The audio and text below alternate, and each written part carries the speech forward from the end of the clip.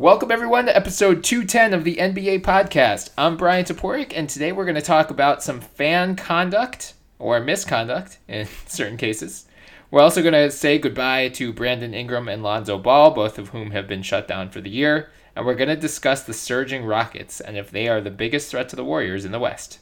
Before we get to all of that, a reminder that you can follow us on Twitter at the NBA Pod. In our bio, you can find our Twitter handles, so give us a follow as well. You can also find us on iTunes, so please subscribe, download, leave some 5-star reviews. We'd really appreciate it. And you can now find us on Spreaker, so check them out on Twitter at Spreaker. Joining me today, as always, is my very stable genius of a co-host, Morten Jensen. How's it going, Mort? Brian, I did not like this intro, so obviously I'm banning you from the podcast because that's what we do now. Right. I guess. Good, yeah. Well, at least I didn't curse at you or hurl any racial epithets at you. Yet. The night is young. I was about to say yet. Damn it. Well, yeah, Mort, let's get right into it, because I feel like fan conduct has unfortunately been a big storyline over the past couple days. Two very notable incidents. So let's start with Russell Westbrook and the Utah Jazz. At a game the other day, a video came out during the game of Russ turning to a fan and saying, "I'll F you up," and then saying he was going to harm the fan's wife or girlfriend or whatever as well, the woman sitting next to him. After the game, Westbrook said basically the fan said something racist toward him. Said, get on your knees or something like that. Get on your knees like you're used to, which he considered completely disrespectful and racial. The fan said that he didn't say that. He said he told Westbrook to ice those knees up. Westbrook, according to this guy, Westbrook replied that it was heat on his knees, and the fan said, "You're going to need it." He also said his girlfriend did not participate in the exchange. The Utah Jazz performed an investigation, basically determined Westbrook's side of the story is right. A lot of his teammates came out in support of him. Raymond Felton, Thabo Sefolosha, Cephalosha's on the Jazz now, but a lot of players on both sides. Donovan Mitchell came out in support of Westbrook as well. The Jazz have banned this fan not only from all Jazz games, but just from the arena in general, which is a great move on their part. So that's the whole backstory. But a necessary move. Yeah. So, I mean, more the question moving forward is really, like, what can the NBA do about disruptive fans like this? I mean, is there anything short of just making an example of dumbasses like this guy? Yeah, this should just be the new standard. Throw their asses out for life. If they show any inclination of saying anything that's racist or derogatory or in any way, crosses the line, that's it. Look, the players need to be protected too. I get that the whole, narrative changed back after the Malice of the Palace, right, where, we have to protect our fan base. Yeah, well, you also have to protect players. Players are people too. And this is, we've talked about this on the podcast before. Like, a lot of people forget that NBA players or athletes in general are human beings. Right. And, they have families. I think, was it Raymond Felton who said, I think it was Raymond Felton. So many quotes came out, so yeah. I may be misremembering who. I think it was Raymond Felton who said, "You know what? I'm listening to a lot of this stuff. I'm a dad. I have to go home to my family and be a responsible father and a husband and all this. So getting all these words just thrown at me, like, that's not cool." Mm-hmm. Obviously, I mean, it frustrates the hell out of me that just how dumb this is on just the most basic level. Like, when you say something that's racist, derogatory, or just, plain out insulting, like, what did you expect? Right. That's just like, what do you think is going to happen? Do you think someone is going to crown your ass? Yeah. For saying racist stuff? Do you think you're going to get an award? Or the Utah Jazz going to stop the ball game and go, "Hey, listen to this fan who just said a bunch of racist stuff. Let's give him $1 million." Like, right. What is a positive outcome coming from that? I can't comprehend just how dumb it is. Yeah. Yeah, I mean, do you remember the Dave Chappelle skit, "When Keeping It Real Goes Wrong"? No, I do not. Okay, so back like when the Chappelle Show was still a thing in the early 2000s, there was a whole skit about that, and this reminds me, it's like when being a keyboard warrior goes wrong, because that's what it is. Like these people are, and you know this guy's Twitter account, he deleted it very quickly, but not before people could start taking screen grabs of it, and he said similarly derogatory stuff about Russell Westbrook on social media, which immediately eviscerated his case of, oh no, I was innocent here. Like, okay, sure guy. Yeah. But it's like, it's exactly what he was saying on Twitter behind a screen when no one could get to him. He said that to Russell Westbrook to his face, and clearly Russell Westbrook did not take kindly to it, and it led to this guy's ejection, as it should. I mean, I do want to play devil's advocate here, because we'll get to James Dolan in a minute, but where do you think that line is? Because, like, I agree with you. If it's racist, if it attacks a player or his family, whatever, I agree that's a clear line. But, like, if you're just saying, like, hey, Mike Muscala, you suck. You can't hit a three. You're a bum. Go to China. Do you think that was very random? That was not targeted at all. So I think actually that is kind of. I mean, I get it. People will say that stuff. You know, it's very subjective. I actually would not say stuff like that. You're a bum. Like I would never say stuff like that. I think that is actually pretty insulting. Mm-hmm. Like what I would say, like let's say I was sitting there and let's say I was a Jazz fan and I was trying to heckle Russell Westbrook. You know what I would be saying? If he had a bad shooting game, I would just go, "Hey Russ, the basket is over there. Like it's right over there. It's the orange rim. The ball has to go through it, right? Like stuff like that because it's playful. Yeah. And I think if you keep it playful while still, you know, trying to take in the ball game, because that's the whole point. The whole point is actually having a good time. Like, let's not forget that this is the whole, you know, existence of the NBA, the whole reason for the existence of the NBA, and the reason we're even sitting here discussing this league on a podcast and have been doing so for 3 years. Jesus, 3 years, Brian.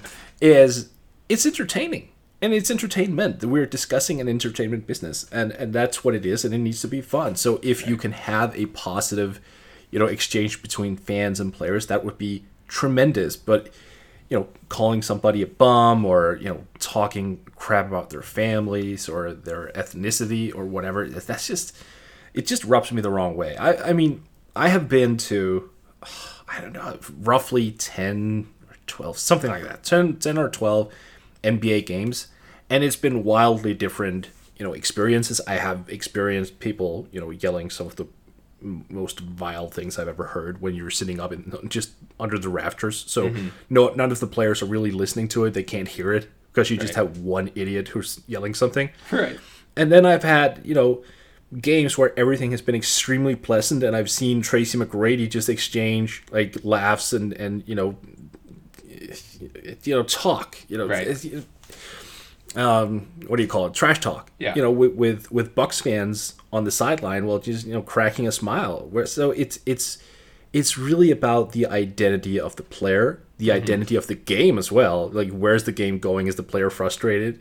How is the game being officiated as well? Because if a guy feels that he's gotten a lot of non-calls, I think he may be frustrated at the end of the game, and it may be very noticeable. And if someone says something in the heat of the moment, that player might not be, you know, happy about it. Right. So it comes down to just being a human being and understanding, like, hey, I'm talking to another human being.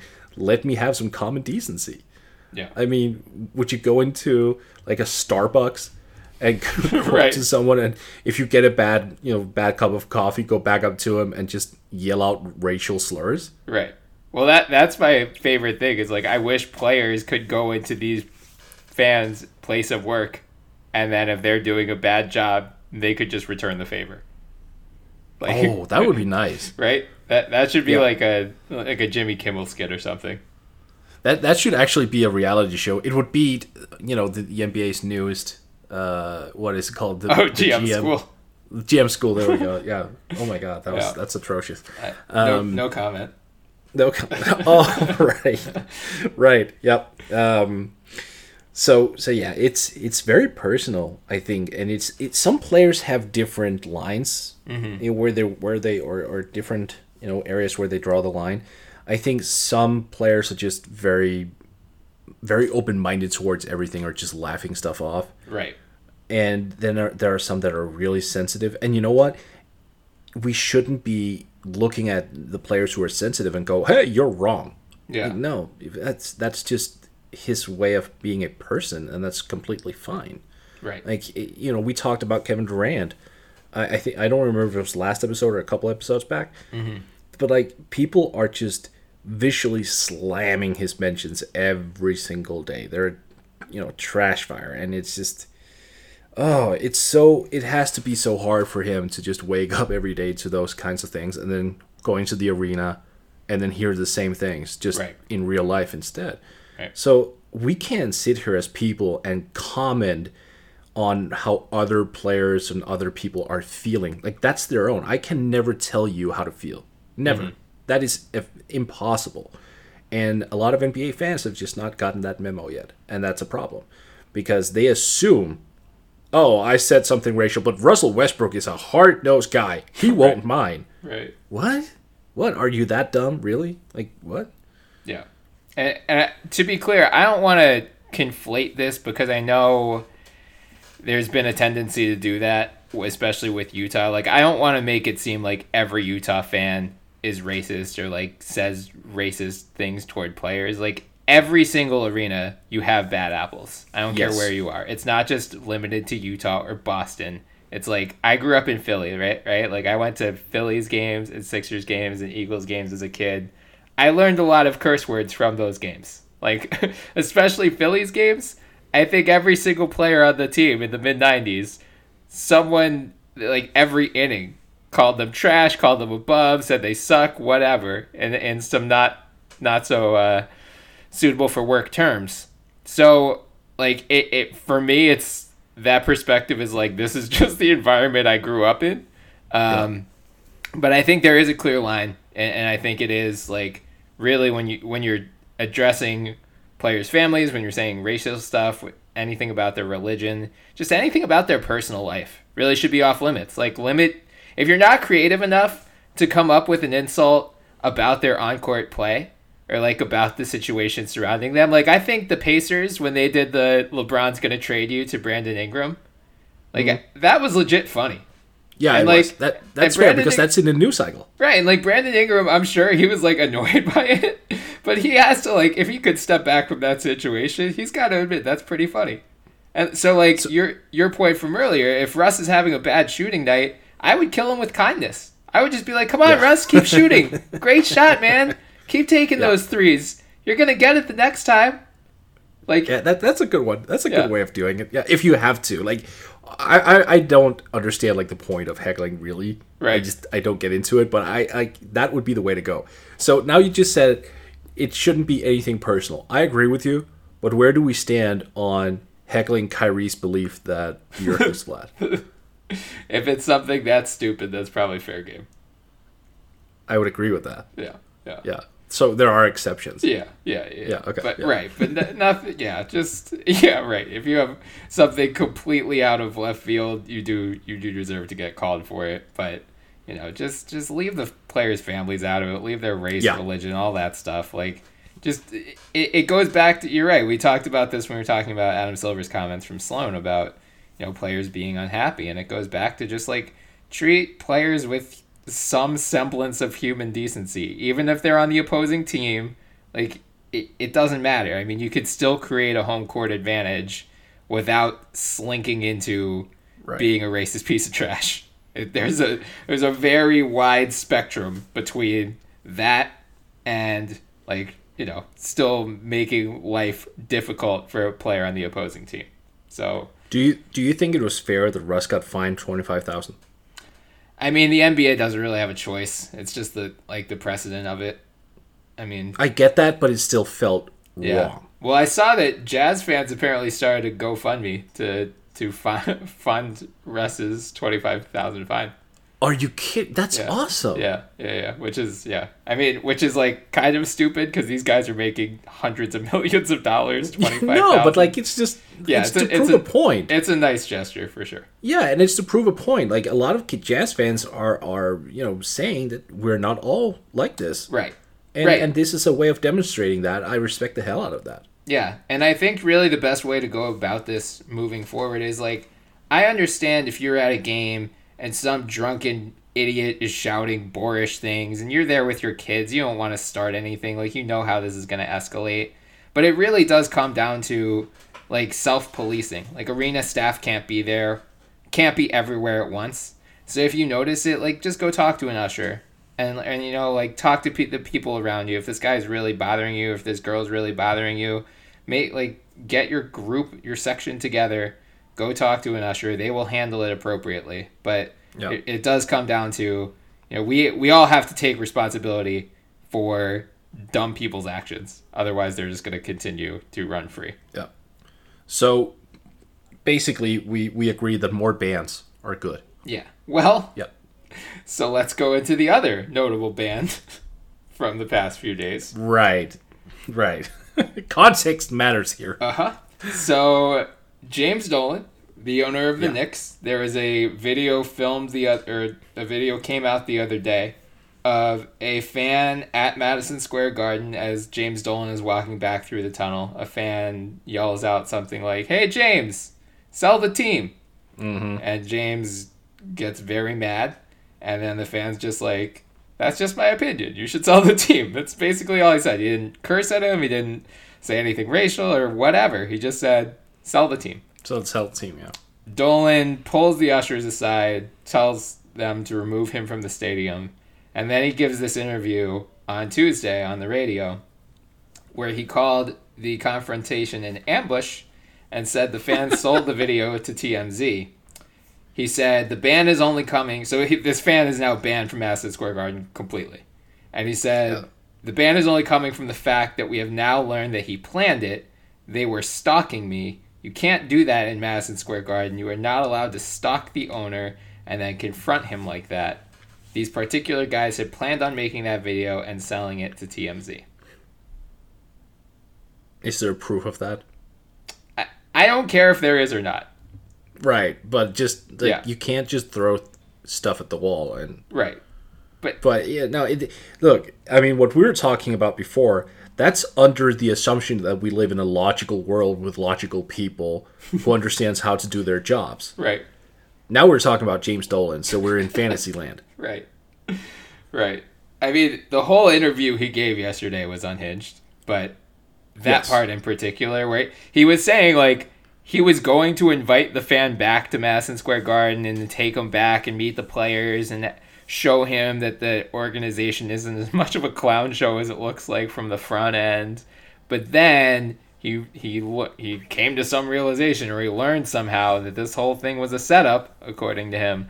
So now the fan is banned for life. Yeah. Well, good luck. I mean, signing there, KD and Kyrie or whatever. Right. I mean, I'm off the Knicks. I actually wrote a post for my Danish Patreon where I was like, it was kind of a letter to the Knicks about, I'm giving you one last chance. Like, just don't mess it up. Like, I don't even know why I'm giving you this last chance. I'm done. I'm actively rooting at this point for them to just be as horrific as possible. And I understand the Knicks fans will feel bad about that. And look, I'm basically doing this all against Dolan instead, not the Knicks fans. I have so much sympathy for just the average New York fan who's like, the last time I was great, or last time the team was great, I was like in diapers. Like it doesn't even make sense. Right. So, yeah, I mean, it's just like you said, it's a clown show. Yeah. That organization is beyond embarrassing, and Dolan has no understanding. Like I don't even know how many years he's been an owner now, like 20, something along those lines. Yeah, I think he's around there. Never really gotten a hang of it. Gotten a hang of it. And if he hasn't gotten it after 20 years, nothing's gonna change. He's, he is. I was gonna say he's by far the worst owner, but like you have Robert Sarver, right? as well. Like we really have this issue in the NBA of bad ownership and how much they control the league in terms of their teams being bad consistently and how you can never build momentum.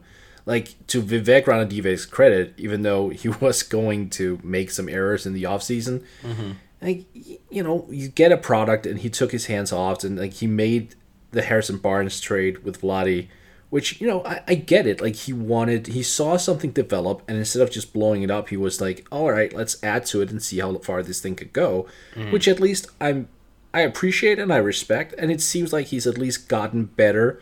A little bit slower than I thought he would be, but he's getting it, like, slowly but surely. Dolan is just, I don't know, a lunatic at this point. I think it's fair to say he's just completely unhinged. Yeah, I mean, I was going to use the Clippers as another example. Like, they were a running joke for decades under Donald Sterling. He gets removed because he's a disgusting racist. Steve Ballmer takes over, and within, 3 or 4 years, the Clippers look like one of the best-run franchises in the NBA. Yeah, that is amazing. Yeah, like we say it all the time, that ownership is the greatest competitive advantage or disadvantage in the NBA. If you have a good owner who is willing to spend money well and, put money where his mouth is and, like, build up the team's front office staff, build up the facilities, build up the training staff, really treat players not just as disposable assets, but as first rate. Like, these are our most valuable pieces of this organization. Like, we could do all we want, but if we don't have good players, we're still going to suck on the court. We can have a great practice facility, but if we can't learn good players, it's all for naught. So it seems like the Clippers do that. Mark Cuban's Mavericks have been known for doing that. You have to make your organization enticing. Now, the Knicks, to their credit, have Madison Square Garden. They have one of the biggest media markets in the United States. Like, they have a lot of things going in their favor. So for Dolan to have screwed this up so badly for his entire ownership, they've won one playoff series this century. Yeah. That's incredible. But you'll never convince him of that. That's the problem. Right. Like, you can sit across James Dolan, a million people can sit, in front of him and just tell him he's done a horrible job, and they can, individually just go on and on and on about how that's been done, like just showing proof. Yeah. You won't convince him. Yeah. That's the problem. And that's where you are just, what is it, like the Dark Knight quote? When an unstoppable force meets an immovable object. Yeah.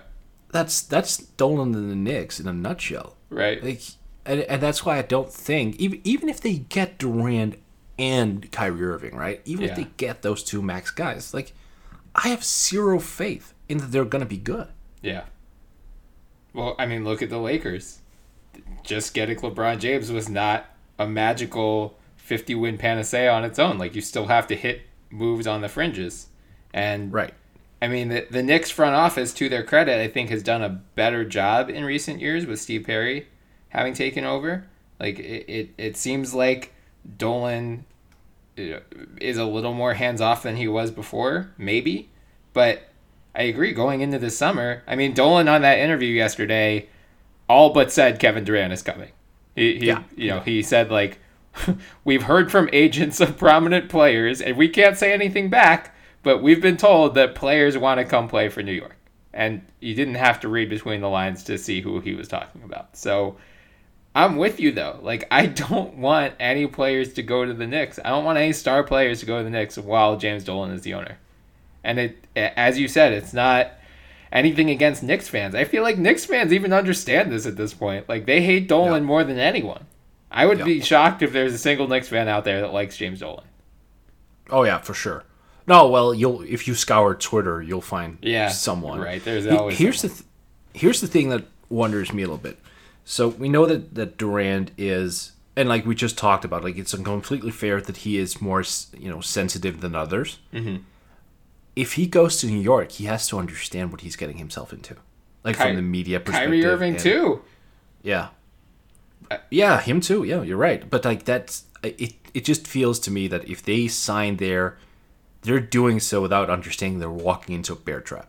I mean, that's why it's like so hilarious to imagine those guys, the two guys who have probably bristled with the media more than anyone this year, going into the New York media market on a team that has been so terrible. Now, maybe you could argue that the team has been so terrible that anything they do will be an upgrade, but it won't take, like, if you bring in Kevin Durant and Kyrie Irving and they fall even short of expectations, it will not take, maybe not Knicks fans, but the Knicks media will start, stirring that pot a little bit once they fall. In a New York minute. Right.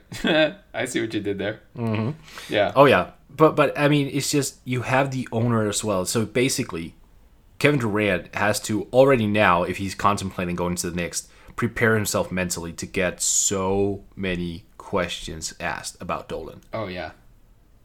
Yeah. Because that's going to be a running theme. I would think so. I would hope so.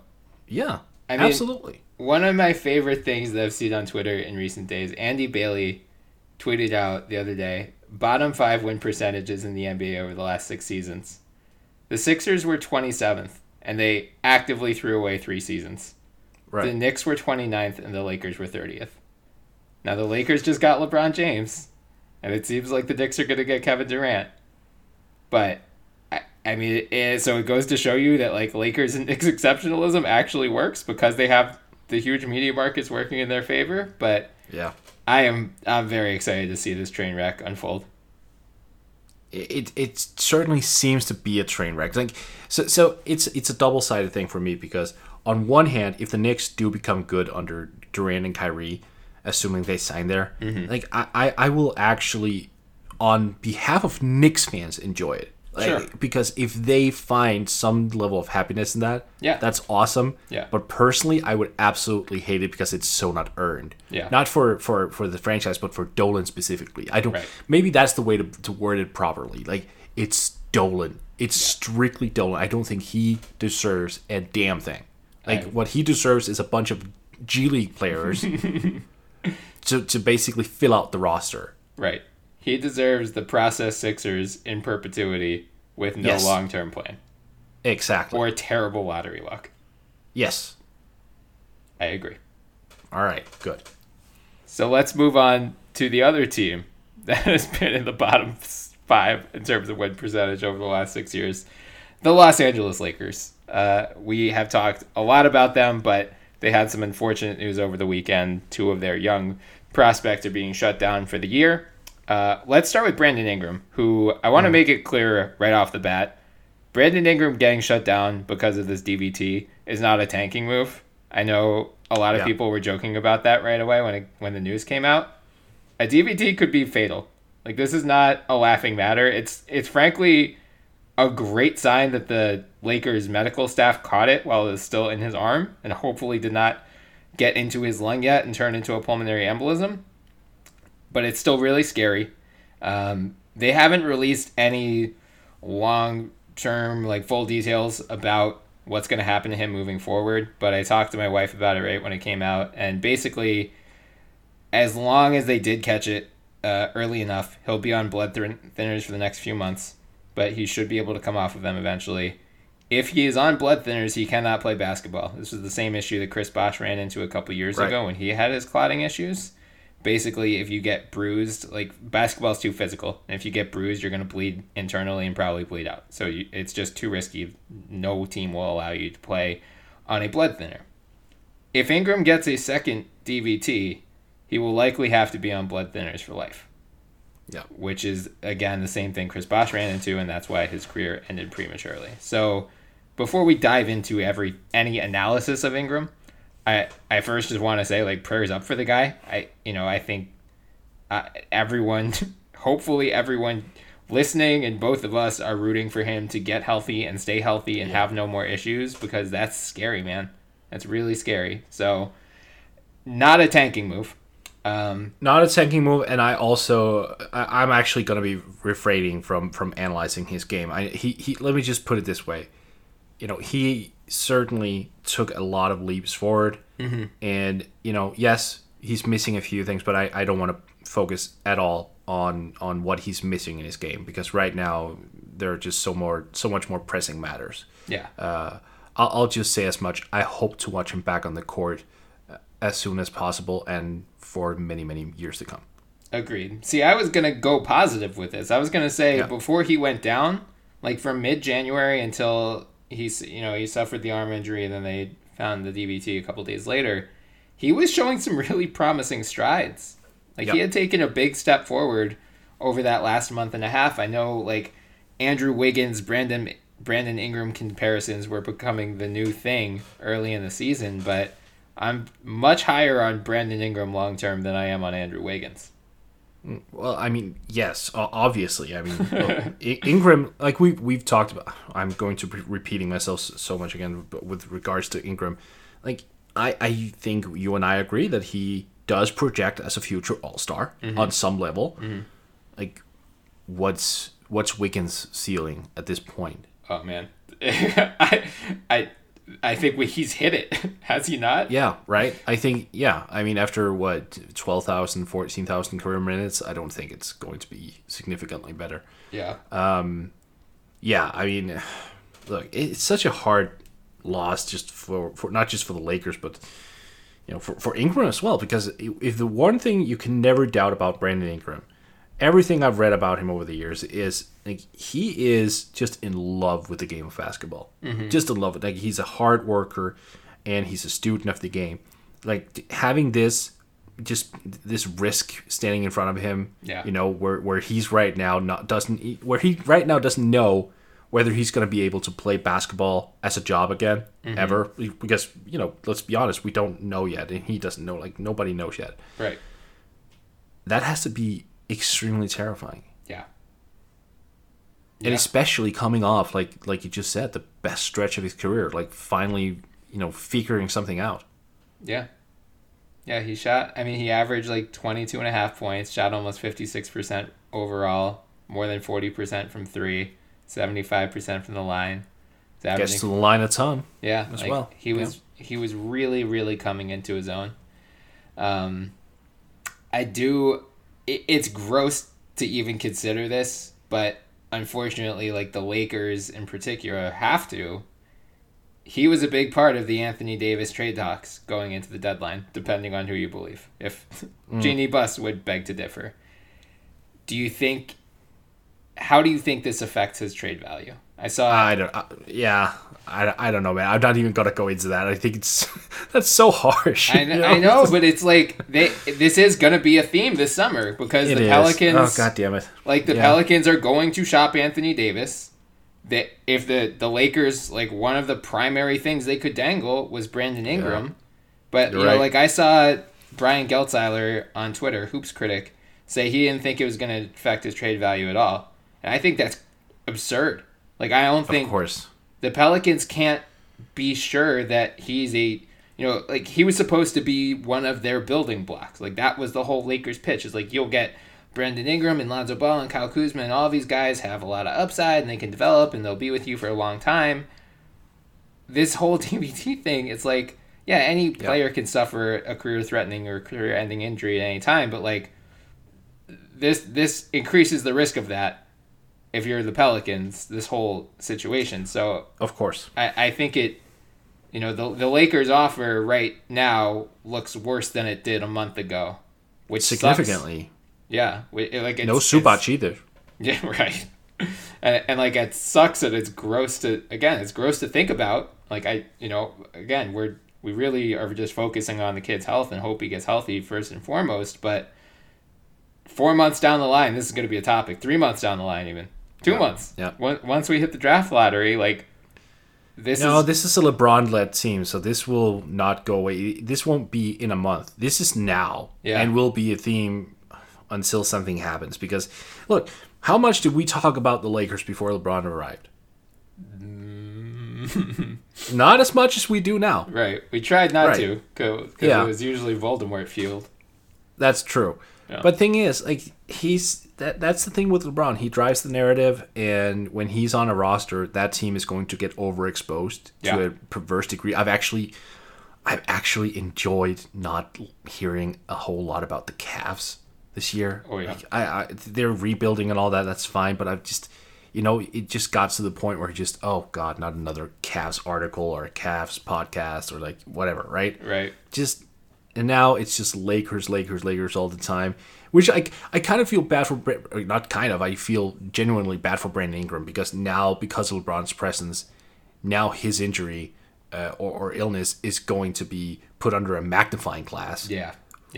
And it's going to be so daily, and you're going to have people like ask him a ton of questions while, when he's actually trying to figure out what's going to happen with his career. I mean, right. Jeez. But you're not wrong. That trade offer is certainly going to be affected. And who knows? It may be a blessing in disguise. Let's hope at least that everything is going to end up well with Brandon Ingram. Yep. And let's say because of all this, he remains a Laker. And maybe that is enough for him to find the motivation to say, well, now I'm going to prove the king wrong. Yeah. And if he wants to trade me for Anthony Davis, I'm going to prove something. Yeah. I'm going to... That dumb Dane on the podcast who said several times that I'm only going to be a 2-time All-Star, I'm going to prove him wrong too. Right. Right. Yeah, I'm hoping that's the case. And there was an argument, I think, at least, I want to say Kevin Pelton argued this, that you could argue that trading their entire core for Anthony Davis doesn't make a whole lot of sense if they are 100% certain he is going to sign there as a free agent in 2020. Now, it forces you most likely to punt on your cap space this year, roll back the whole same idea of like signing players to one-year deals. There's a non-zero chance you waste another LeBron James prime season. But at the same time, if you can get Anthony Davis in 2020 and you can pair him with a Brandon Ingram and Alonzo Ball and a Kyle Kuzma and all of those guys continue to develop on the same trajectory, maybe that's the best thing for this franchise long term. Yeah. Because LeBron's turning 35 in December. He does not factor into their long-term plans. He just was supposed to restore them to their previous heights, and maybe he will next year. But I don't care about the Clutch Sports ankle. I think they should look into trading him. I maintain that. Yep.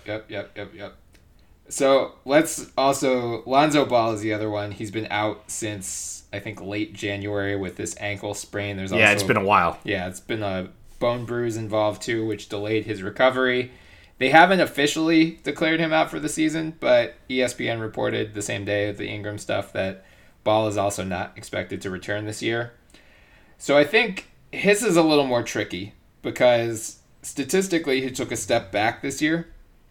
He became slightly more efficient as a shooter, but not to the extent that you would hope. He still only shot 40.6% overall, 32.9% from three. Shot a horrendous 41.7% from the free throw line, only drew one free throw attempt per game. His stats were always going to get cut a little bit because he was playing next to LeBron James, who likes playing with the ball in his hands, and he had to share minutes with Rajon Rondo. But where are you on Lonzo moving forward? So every time I show any sign of doubt regarding Lonzo, I get I get my mentions filled up. And not by Lakers fans. There's a lot of belief in this kid, and I get it from a defensive perspective, and from a rebounding perspective as well. Like, he genuinely is a guy who can come in and average a lot of rebounds. We saw that in this rookie season, like almost 7 from the point guard position, and who theoretically, when he grows into his body and becomes more experienced, could lead the league in assists. I mean, let's be frank. And defensively, he's a game changer. That's all nice and well, but you also need to have an offensive game that you can rely upon, year in and year out.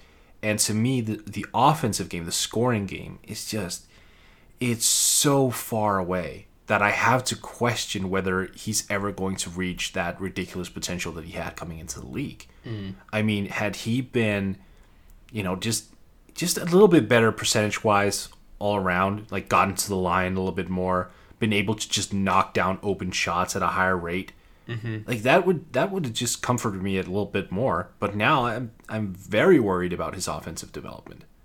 Like, he's bad at most of the important stuff, like getting to the free throw line and converting when you get there, like 3-point shooting. It's not there. Yeah. Yeah. Again, it's like, I don't think he ever hits his ceiling next to LeBron James. I'm not giving up on the kid entirely, but right. And by the way, I didn't say I was giving up on him. Right? Just No, to clarify. no. Yeah. Yeah. Okay.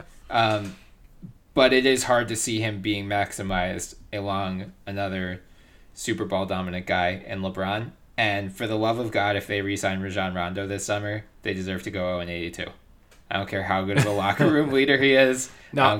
They are playing the Knicks twice. Oh, so, okay. Fine. 2-80. Yeah, but the Knicks are going to have KD and Kyrie. So 0-82 it is.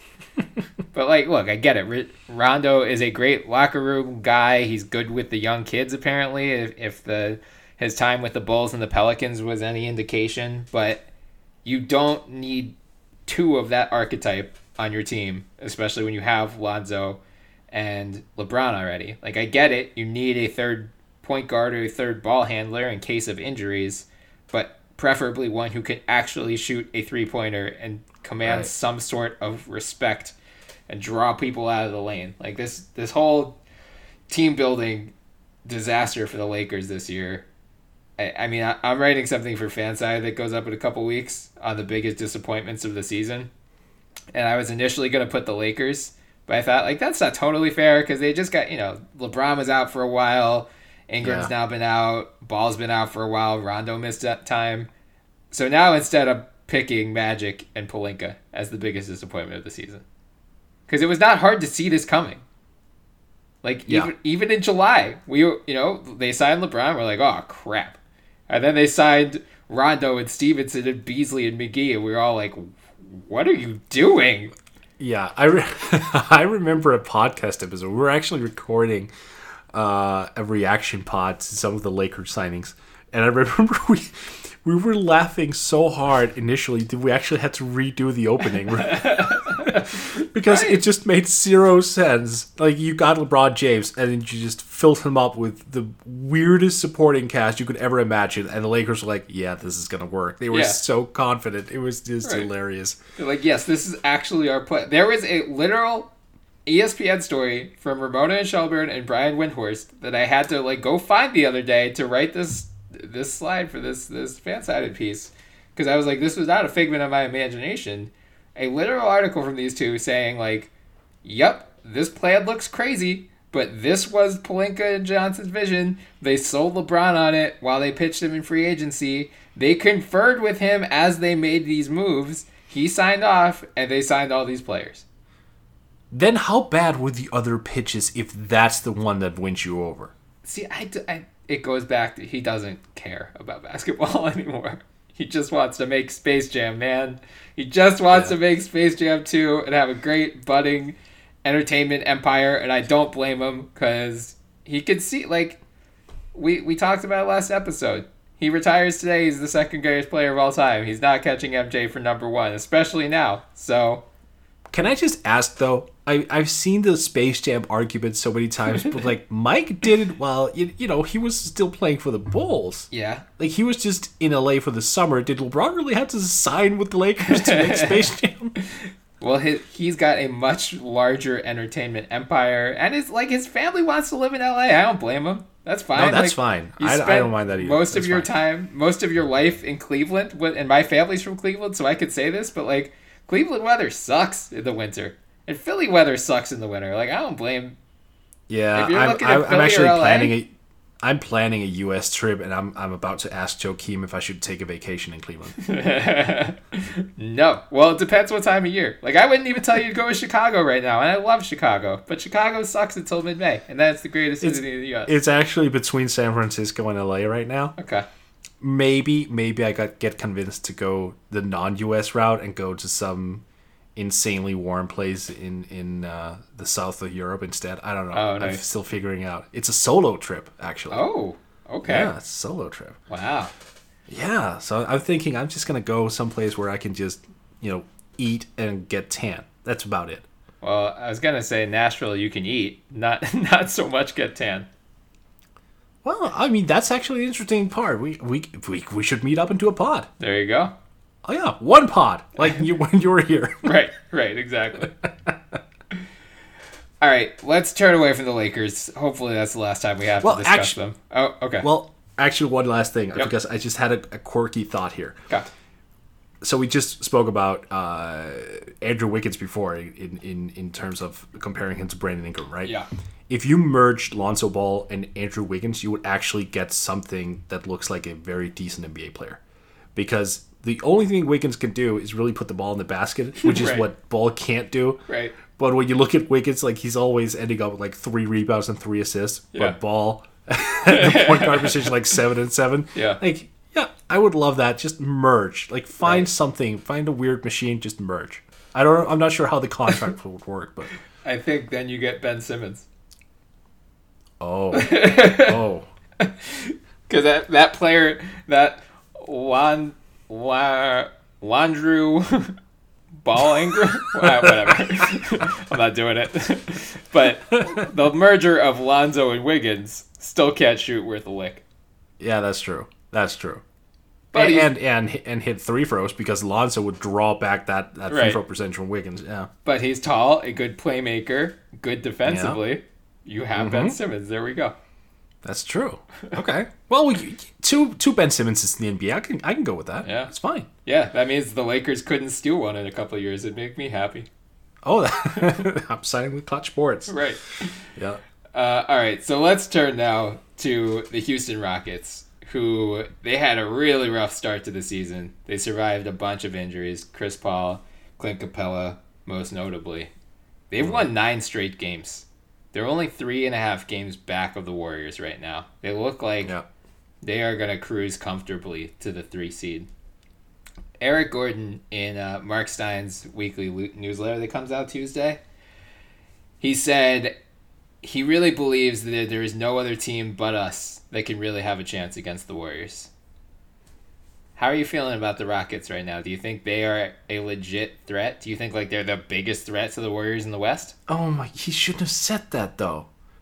That's just that's the kind of quote that ends up on whiteboards. Right.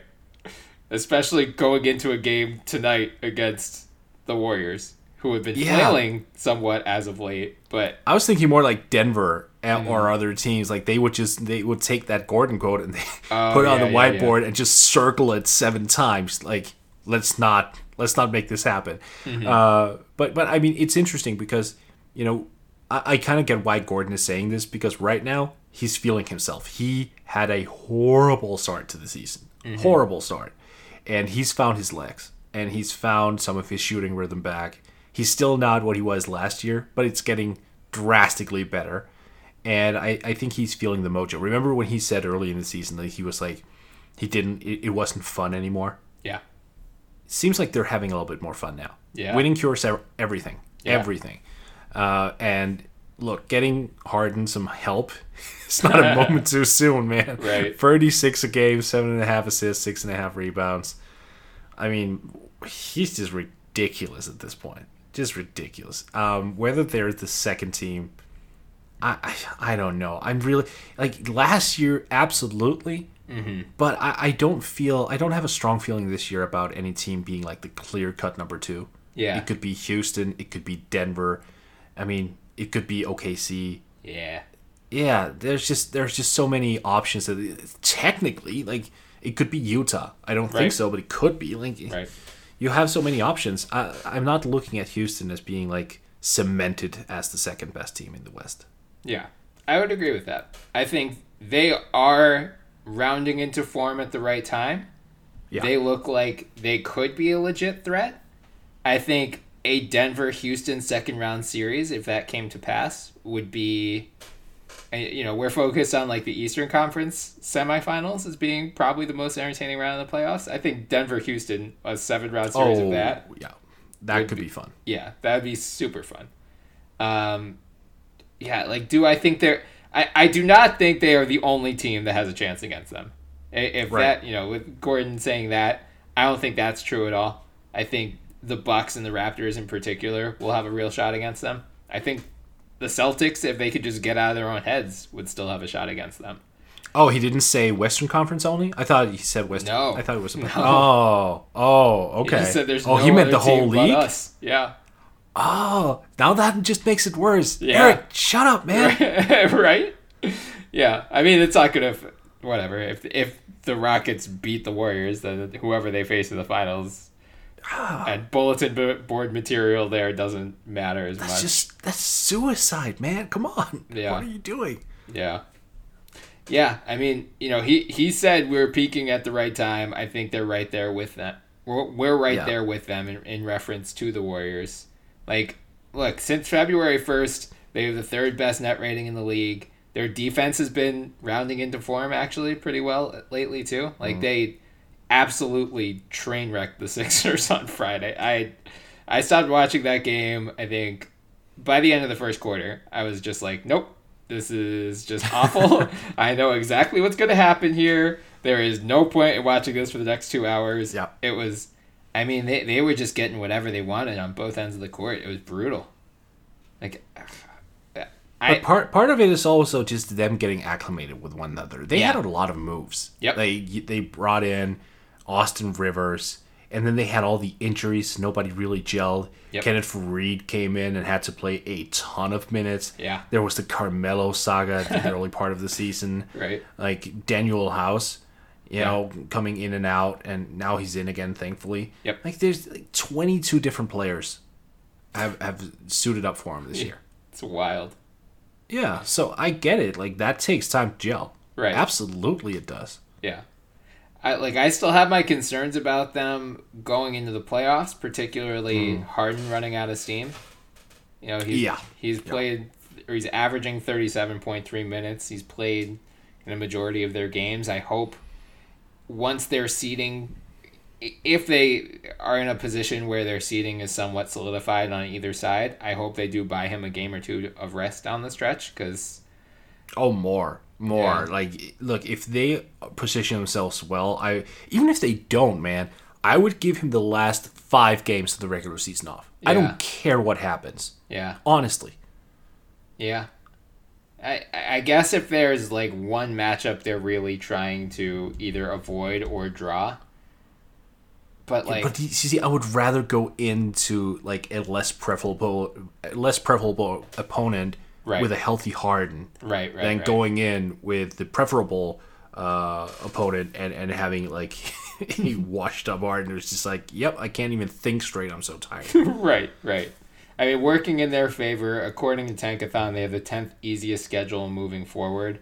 Of the playoff contenders in the West, only Utah, the Clippers, and San Antonio are easier, and all 3 of those teams are far enough behind that I don't think they need to worry about them. OKC is the 3rd hardest moving forward, and where is Portland is right in the middle. So yeah, Portland. I forgot about Portland before. Yeah. I think they'll finish as the 3.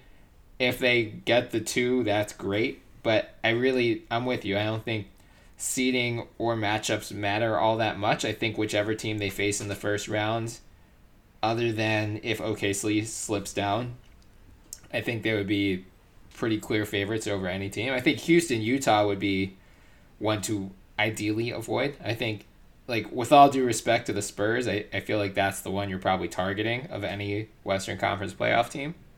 Mm-hmm. But, yeah, I mean, it's going to be a tricky juggling act, because at the same time, Harden is right in the mix for MVP, too.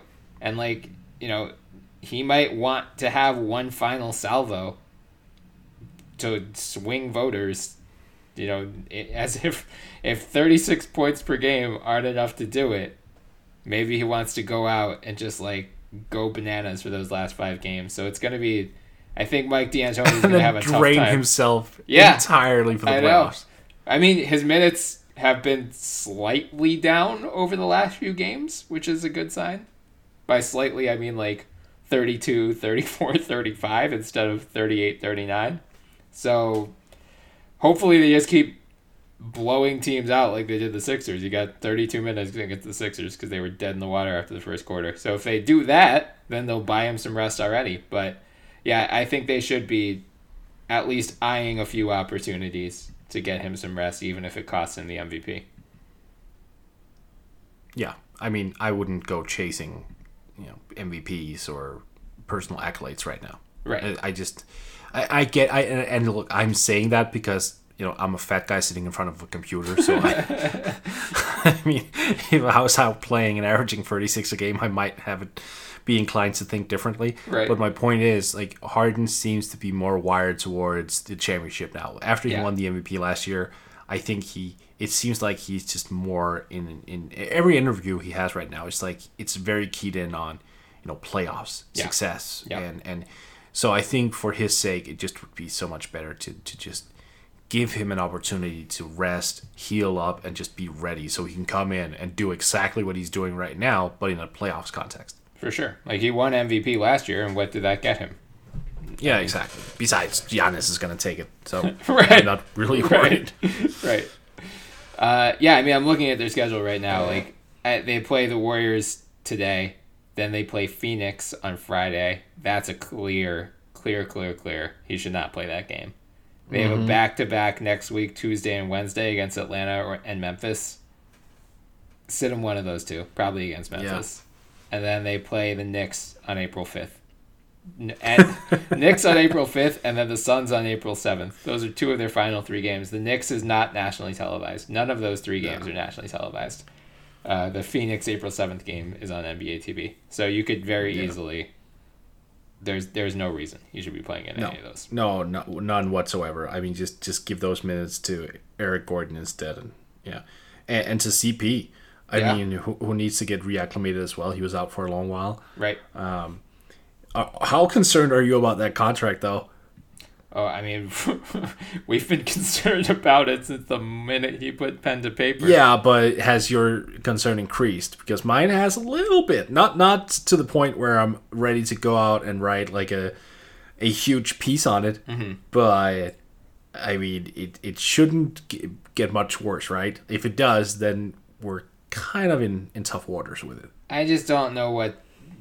The Rockets had no choice. It's the same thing that's going to happen with the Sixers and Jimmy Butler this summer. Yeah, it is, isn't it? Probably. I mean, maybe the Sixers let Jimmy walk, but once you trade for this guy, knowing he's coming up for a contract the next year, you have telegraphed your intention. Chris Paul was right to he and his agent knew they had the Rockets over a barrel, and they were right to take advantage of it. It's smart. Oh, for sure. Like, for Chris, go get your money. Yeah. That's not it. It's just, right. As an organization, you just need to think differently, right? But I get it. Like, if they had lowballed him, he would have gone elsewhere. Yeah. For sure. For sure. Yeah. And, to their credit, they've been savvy around the margins this year, even though, the whole goal has been to skirt the luxury tax, which is why Trevor Ariza is not there. And why they tried these low upside, low risk signings with MCW and Carmelo. But as you said, bringing in Kenneth Faried, bringing in Austin Rivers, those guys have been valuable contributors, and they got them for very cheap. So if they, despite them not being Maury ball players, right? Really? Yeah. Yeah. So I don't know if they're going to be able to continue that delicate dance of avoiding the tax and still managing to bring in... I mean, it's very rare to find buyout guys who are that good, or at least, that valuable to your rotation. They can't bank on that every year. But for this year, it's working. I'm excited. I think Houston's going to add some juice to that Western Conference playoff mix. I know we all just think the Warriors are going to steamroll everyone, which is... probably true, but the other matchups will be fun to watch at least. Well. Yeah, I mean, they definitely look flimsy lately. And it's not just the flimsiness, man. It was the Sam Amick report about how the Warriors are actually wondering why Durant seems to be, constantly... I don't remember the word he was used, but he wasn't giddy and positive about his situation. And Amick pointed out that the Warriors felt you're just coming off 2 championships, you're coming off 2 Finals MVPs. Mm-hmm. We're getting you the green light, and you're you're just not in it. You're not satisfied. You're not happy. Like everything seems to be very negative oriented. Mm-hmm. Which again, we talked about KD and how he is a complex personality, which again is fine. But I also understand that can have some ramifications for a team, the chemistry, and just the structure of the organization, frankly. Mm-hmm. And it seems they're maybe running a little bit out of juice and energy, and trying to figure out like what does the future hold. Yeah. Which is unfortunate because I really wanted to see this team. I know that a lot of NBA fans are just waiting for the day to this team to implode, but I mean it's rare we see dynasties to this effect. Mm-hmm. So I wouldn't have minded seeing this continue for like a handful of years at all. Yeah.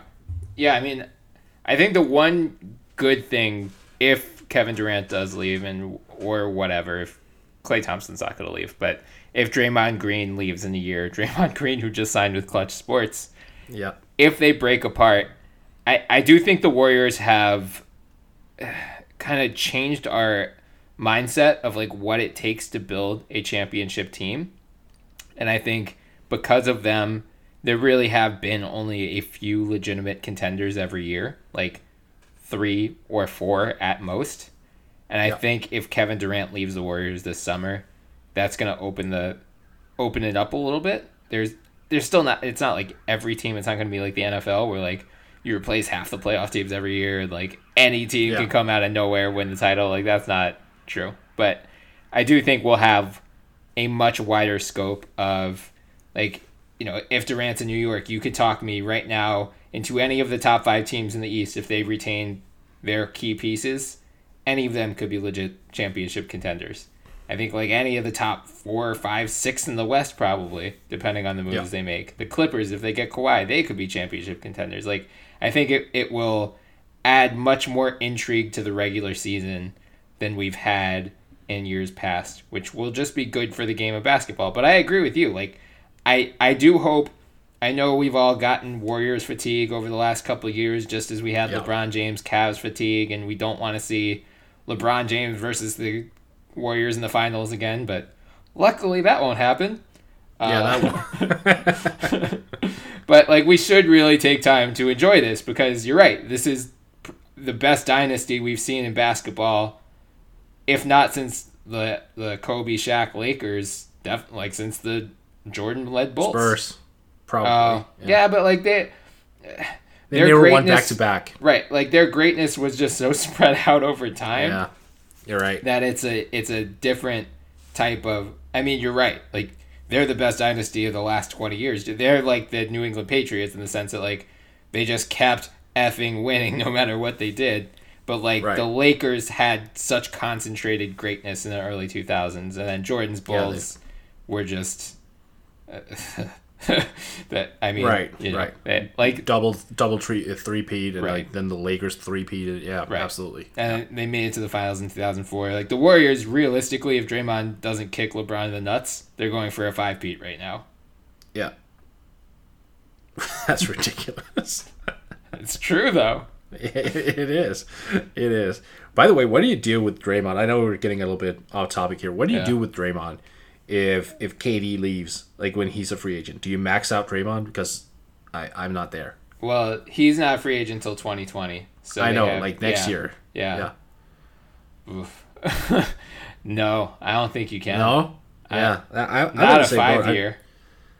Or even 4 for me. But I mean, I'm just seeing so many people go, oh, now that KD is, looks like he's leaving, that should free up the money for Golden State to just re-sign Draymond to whatever money he wants. And I'm like, what? I mean, they have the money either way. They'll pay an enormous luxury tax bill, but Kevin Durant has no impact on their ability to retain Draymond Green.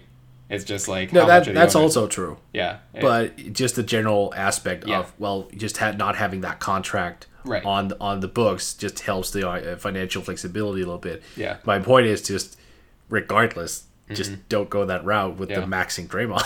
I know. I bet when they found out he signed with Clutch Sports, they were all just like, "Oh God, this does not bode well for our long-term future." It wouldn't totally shock me if they ended up shopping him this summer. Oh, I think they are.